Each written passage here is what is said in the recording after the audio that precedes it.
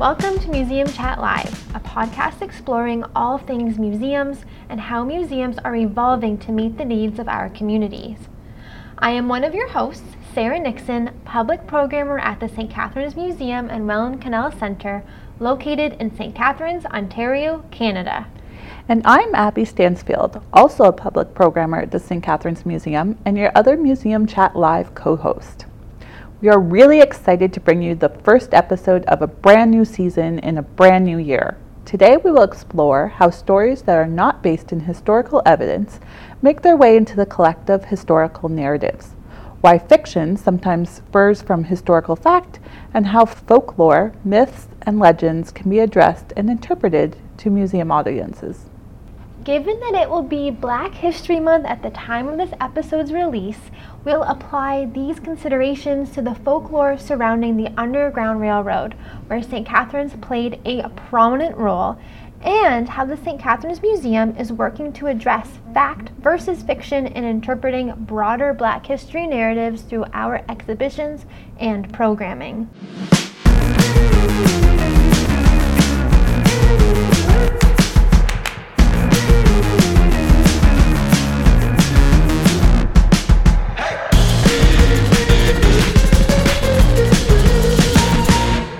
Historical facts are names, dates, locations, and any concrete evidence found in historical sources from a certain person, place, or event of the past. History is the narrative that connects these facts together. Historian Chris Lorenz takes this idea further in his chapter, Drawing the Line, Scientific History Between Myth-Making and Myth-Breaking, in the 2008 anthology, Narrating the Nation, Representations in History, Media, and the Arts.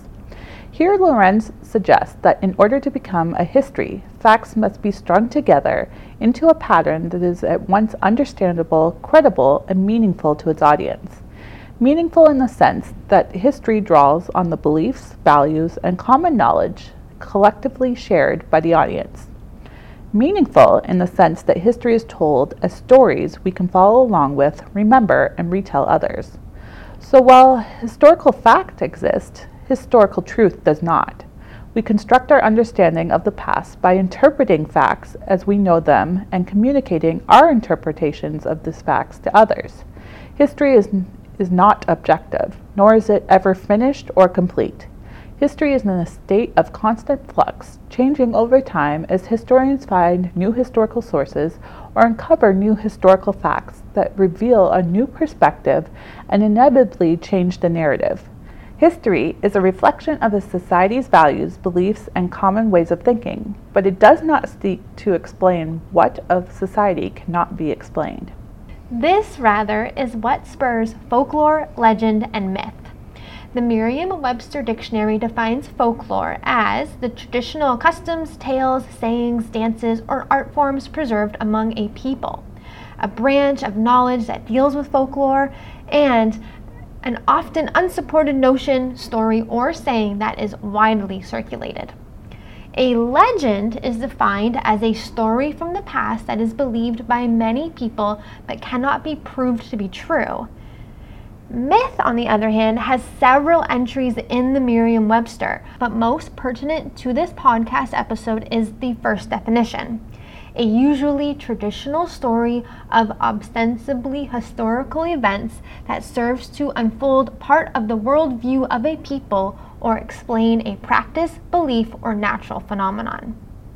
What sets myths, folklore, and legends apart from history is this. Stories are created not to string a series of historical facts together into a palpable narrative, but to provide a particular lesson, explain the unexplainable, or establish an origin story for a collective of people, whether a family, a community, or even a whole culture or society. Though often grounded in some kind of historical fact, the narrative often draws on emotion and the sensational, which makes the story memorable and thus more easily repeated. Like a game of telephone, the more these stories are told over time and are passed down through generations, details shift and evolve, but the core messages remain steadfast. Myths, legends, and folklore tell us something about larger societal and cultural origins, beliefs and values, and common practices and traditions. They stick in our collective consciousness for what they tell us about the worldviews and belief systems of a people. History also helps us understand these worldviews and belief systems. But the narrative comes from historical evidence. In museums, historical facts are grounded in the objects, archival material, and oral histories we collect.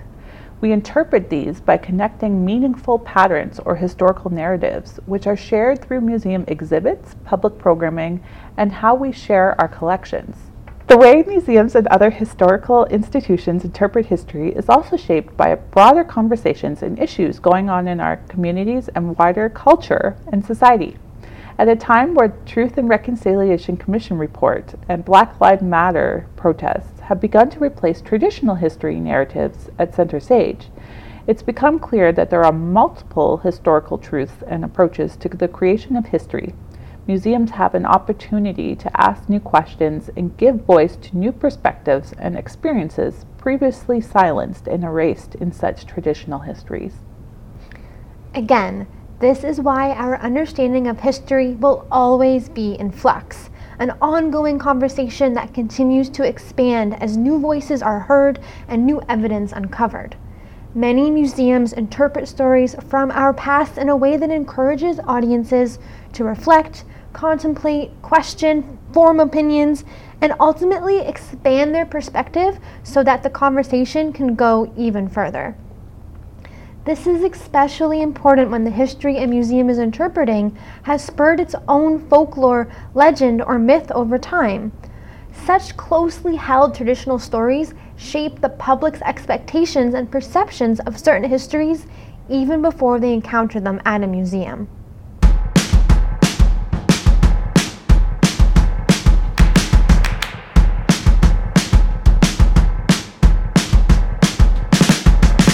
As a community museum, the St. Catharines Museum interprets the history of the city of St. Catharines and the Welland Canal in St. Catharines.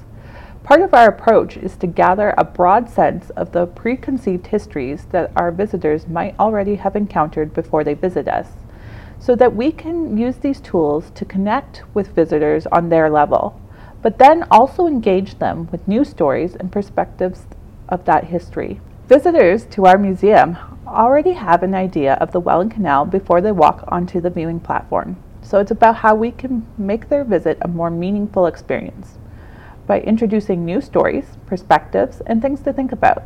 It's a balancing act on how we address visitors' expectations of a particular history and the historical narrative we present based on the objects, oral history, interviews, archival material, images, and other historical sources that are available to us. When people hear about St. Catharines Black history, they often come to expect the story of Harriet Tubman and the Underground Railroad. That the narrative is so deeply tied to the Underground Railroad can be problematic, as it tends to overshadow the history of our city's Black community after the American Civil War and into the 20th century. But even more challenging for historians is that the Underground Railroad narrative so many of us are familiar with is brimming with romanticized folklore. This in turn can overshadow the reality of the hardships freedom seekers encountered on their journey and into their settlement of St. Catharines. People have come to expect that myth. The Underground Railroad legend is incredibly vivid in our collective imagination. But before we interrogate the myth, let's get to know it a bit better. Sarah, can you help us paint a picture of the Underground Railroad story that has sparked so many of our imaginations? Yes, absolutely. I think people familiar with the story share a similar imagining of the Underground Railroad, a dangerous journey of refugee slaves escaping bondage in the southern United States, with the brave guidance of conductors and access to safe hiding places and depots. Freedom seekers would have made their way on the metaphorical tracks of the Underground Railroad to the final terminuses of freedom, hope, and a new life in the northern US and in Canada. Humans are storytellers, and this all has the elements of what we love in a good story. We always like a story with a clear-cut hero and villain. The conductors are often written as the heroes, white abolitionists, but sometimes free black folks who used the attics and cellars of their homes, barns, or secret tunnels as depots for the scared and desperate slaves that they were morally committed to helping. The villain in the Underground Railroad story is, of course, the Southern planter or slave owner and their greedy, deceitful accomplices, bounty hunters, who schemed to catch slaves for monetary rewards. We also like a story with adventure and excitement, and so we're drawn to the premise of slaves and abolitionists risking their lives and facing unimaginable danger, venturing across slave states undercover or in the dead of night, outrunning or hiding from bounty hunters, and taking whatever means necessary to cross the very real obstacles to freedom.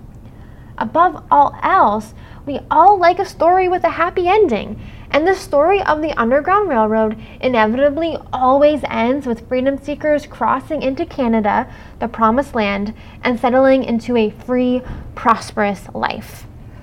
So are you telling me this action-packed story isn't the history? Well, like any good story, especially one that's been told over and over again, over many generations, the story of the Underground Railroad has become exaggerated over time. And with exaggeration, eventually, comes the creation of folklore, legend, and myth.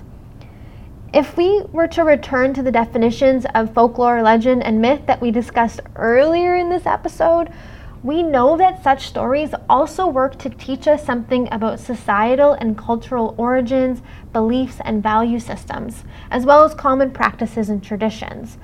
These definitions help us understand how Underground Railroad myths are used in Canada to differentiate its collective history from that of the United States.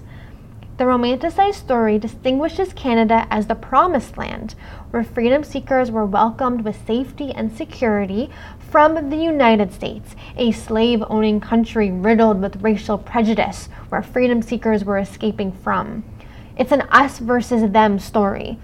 And as a collective, Canadians continue to hold on to this version of history as it helps to guide the notions of what it means to be Canadian today, reinforcing concepts like multiculturalism or the charters of rights and freedoms, for example. However, the history is much more nuanced.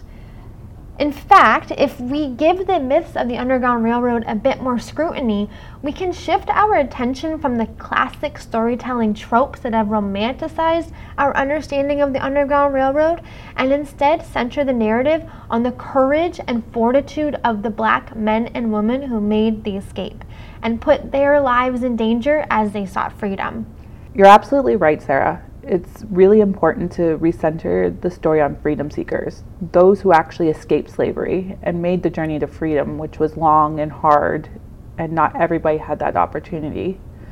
So why has the story become so romanticized then, when we know how difficult it was for them? Where did these myths come from?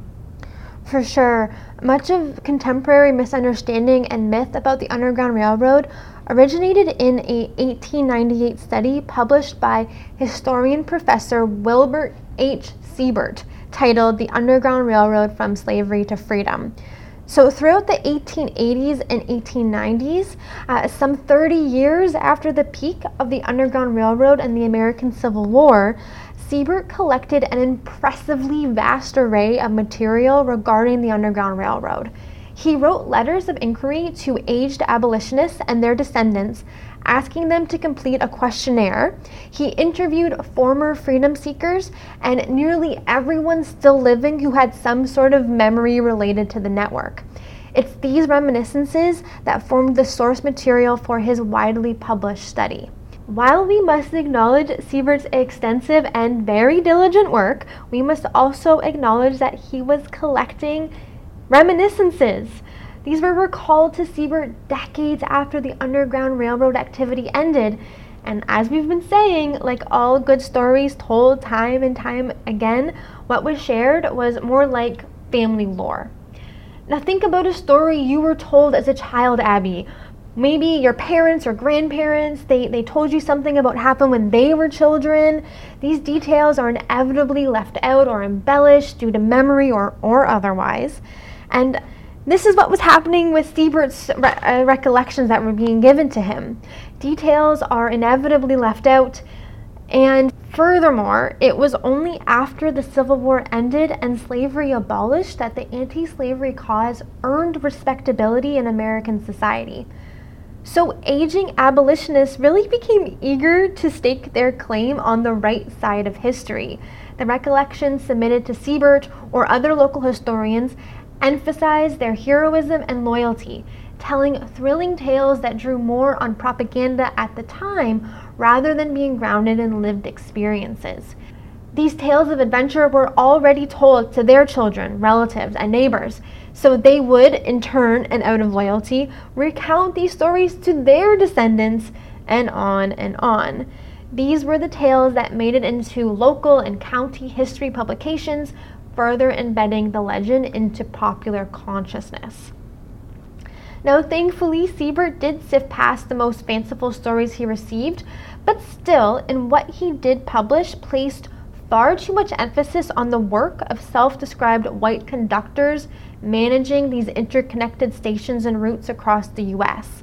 Historians like Larry Guerra and David Blight, who have studied his source material, actually argue that Siebert selected the accounts that feed into this romanticized narrative of the Underground Railroad, and chose not to include accounts that didn't make any mention of the network or outrightly denying knowledge of it.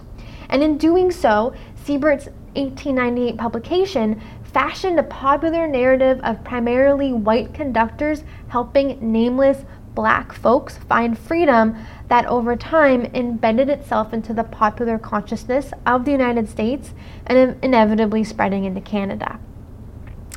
Despite Siebert's selective history, his work still powerfully influences both scholarly and popular conceptions of the Underground Railroad today. It is so fascinating to me to consider how a myth gets perpetuated, especially in today's culture, and how to trace the point at which the myth really becomes history for a lot of people. Who benefits from such myth making, do you think? That's such a good question, Abby. When it really comes to the history of Black refugees escaping enslavement and seeking safety and freedom in the northern U.S. or in Canada, the romanticized narratives is especially appealing to communities who have rallied around their local Underground Railroad connections as points of community pride, or even to increase tourism in the 20th and 21st centuries. So the legend is weaved into local history books, on walking tours, tourist attractions, and even in museums. The story becomes so established as a pillar of community identity that it becomes incredibly challenging to present an alternate historical narrative that calls into question largely held assumptions. That's something I can really understand, having worked in museums for such a long time, about how difficult it is to approach the alternative history given new sources and facts that have come out.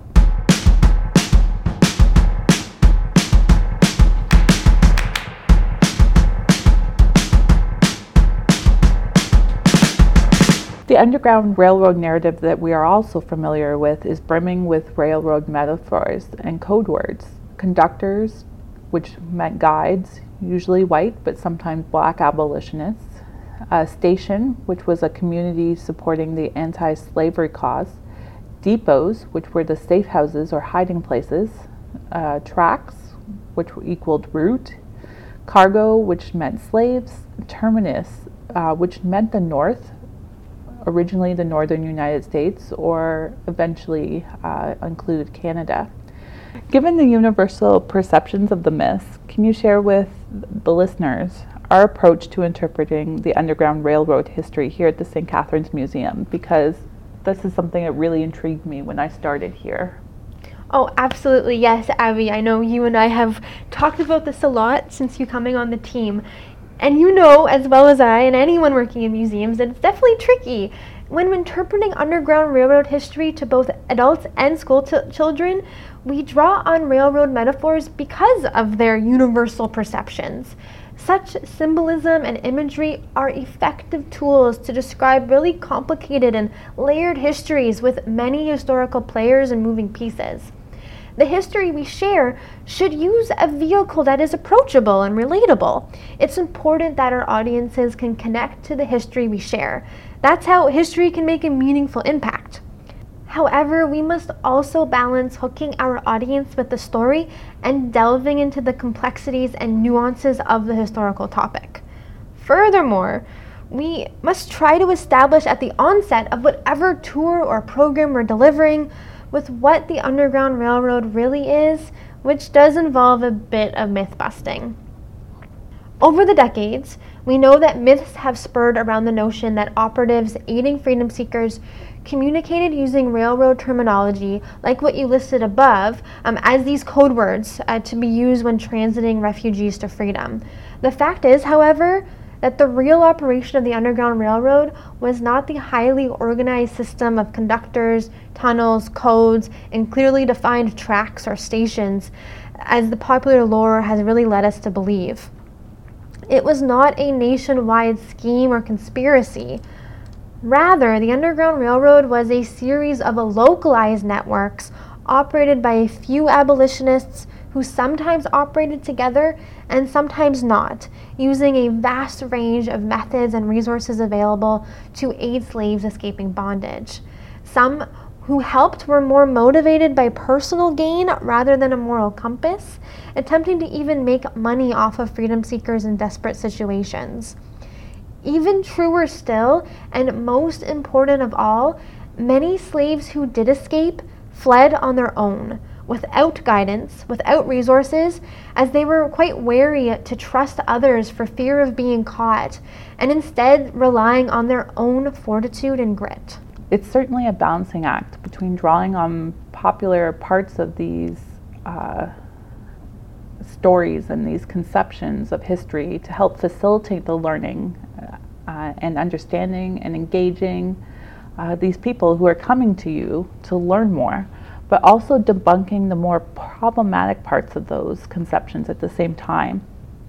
Over the last several months, the museum's programming team, which is to say you and I, have been developing a new Black history program in an attempt to reimagine how we interpret the Underground Railroad history. Sarah, do you want to share a bit of this exciting new programming we've got available? Oh my gosh, absolutely. We are really excited about it, and Abby and I, this is one of the first programs that we worked on together as a team, so it's really exciting to share it. We've called it On the Liberty Line, Early Black History in St. Catharines, and this focuses on the first-hand experiences of freedom seekers who settled in St. Catharines during the era of the Underground Railroad.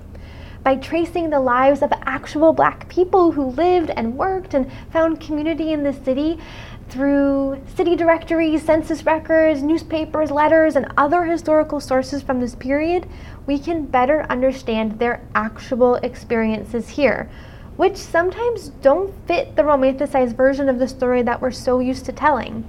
Newly acquired sources, the rereading of others, and identifying where sources don't exist at all tell us that the Black community in St. Catharines have often faced racism, discrimination, and prejudice, both subtle and overt, throughout our past when it comes to employment, housing, education, and membership in community spaces.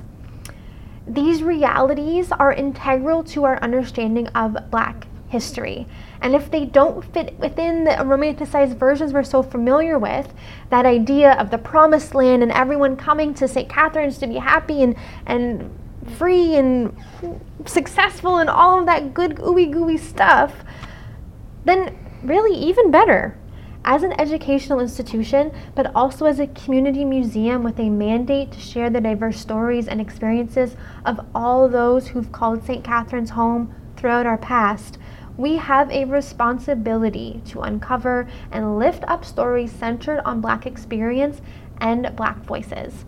To do this, we don't necessarily have to bash and destroy the romanticized narratives of the Underground Railroad entirely, but we do need to present these stories in a way that offer reflection and provoke thought. Absolutely. And it becomes more exciting the more you dig into these lives, because they found such difficulty just doing normal everyday things that you begin rooting for them. And when you see them coming up in the sources, the directories or the census, we really get excited because they're making headway. You're following them through their new lives in freedom, and they're persevering, which makes, as an interpreter of history, it's so much more exciting because you can see where the community came from and how it developed over time. Oh, exactly. Like, I think even as, someone who grew up in Niagara, when I grew up, I heard this fanciful story of the Underground Railroad as like this broad story that didn't have any real faces and names attached to it other than Harriet Tubman and these large players. But doing this research with you on the Liberty Line, we've been able to trace the lives of freedom seekers like George Ross and other business owners and school teachers and people who lived in the Black neighborhood in St. Catharines, trace their lives, see when they were, reconnected with family and when they got a new job and when they, really stood up for their rights in certain situations. Like you say, Abby, you really start to root for these people as community members and as a reflection of St. Catharines community as a whole and the history we share here. Yeah, it's been amazing to be able to work on that program and exploring the lives of these people that were maybe unnamed in that narrative prior to this. Mm-hmm. Yeah, I like that way that you put that. For anyone interested in on the Liberty Line program, for Black History Month, we've actually premiered it as a virtual presentation that any member of the public can check out. If you head to our Facebook page or even our YouTube page a little bit later on in the month, you'll be able to view a virtual presentation, a virtual version of this program for yourself. So if everybody listening is excited like I am and wants to participate, we'll link on the Liberty Line presentation in the show notes. So be sure to check it out.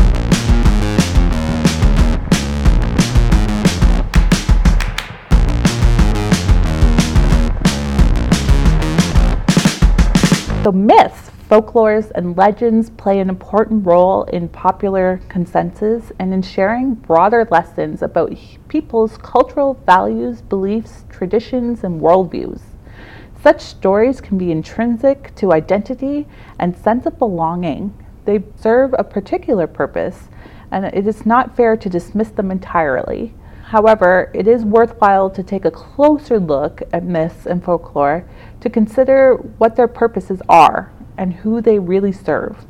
In doing so, new perspectives and questions inevitably arise, which makes history fun and participatory rather than static. We've only lightly unpacked the myths surrounding the Underground Railroad history today, but we did so to suggest how centering Black experience in telling this narrative complicates the neatly wrapped package that has been so deeply embedded in our popular consciousness. As museums, we must embrace the messy, the complicated, layered histories that emerge when the narrative is open to new voices, perspectives, and experiences. That's it for this episode of Museum Chat Live. Be sure to tune in next month as we explore the ways social media is democratizing the way we share history, which will be a lot of fun to explore. A big, big thank you to our listeners. We would love to hear your thoughts on this episode. Connect with us on social media. You can find us on Facebook at St. Catharines Museum and at STC Museum on Twitter and Instagram. You can also leave your comments on our blog, stcatharinesmuseumblog.com. Be sure to check out all of our social media pages, our website, for all of our Black History Month content, including links to view our virtual presentation of On the Liberty Line, Early Black History in St. Catharines. If you could help us spread the word about Museum Chat Live, we'd love it. We'd also love it if you could subscribe, rate, and review on your podcast listening platform. It really makes a difference. Make sure to also subscribe to Museum's other podcasts, 1 Hour in the Past, on Apple Podcasts, SoundCloud, Spotify, and Google Podcasts. Museum Chat Live is brought to you by the St. Catharines Museum at Mellon Canal Center and the City of St. Catharines.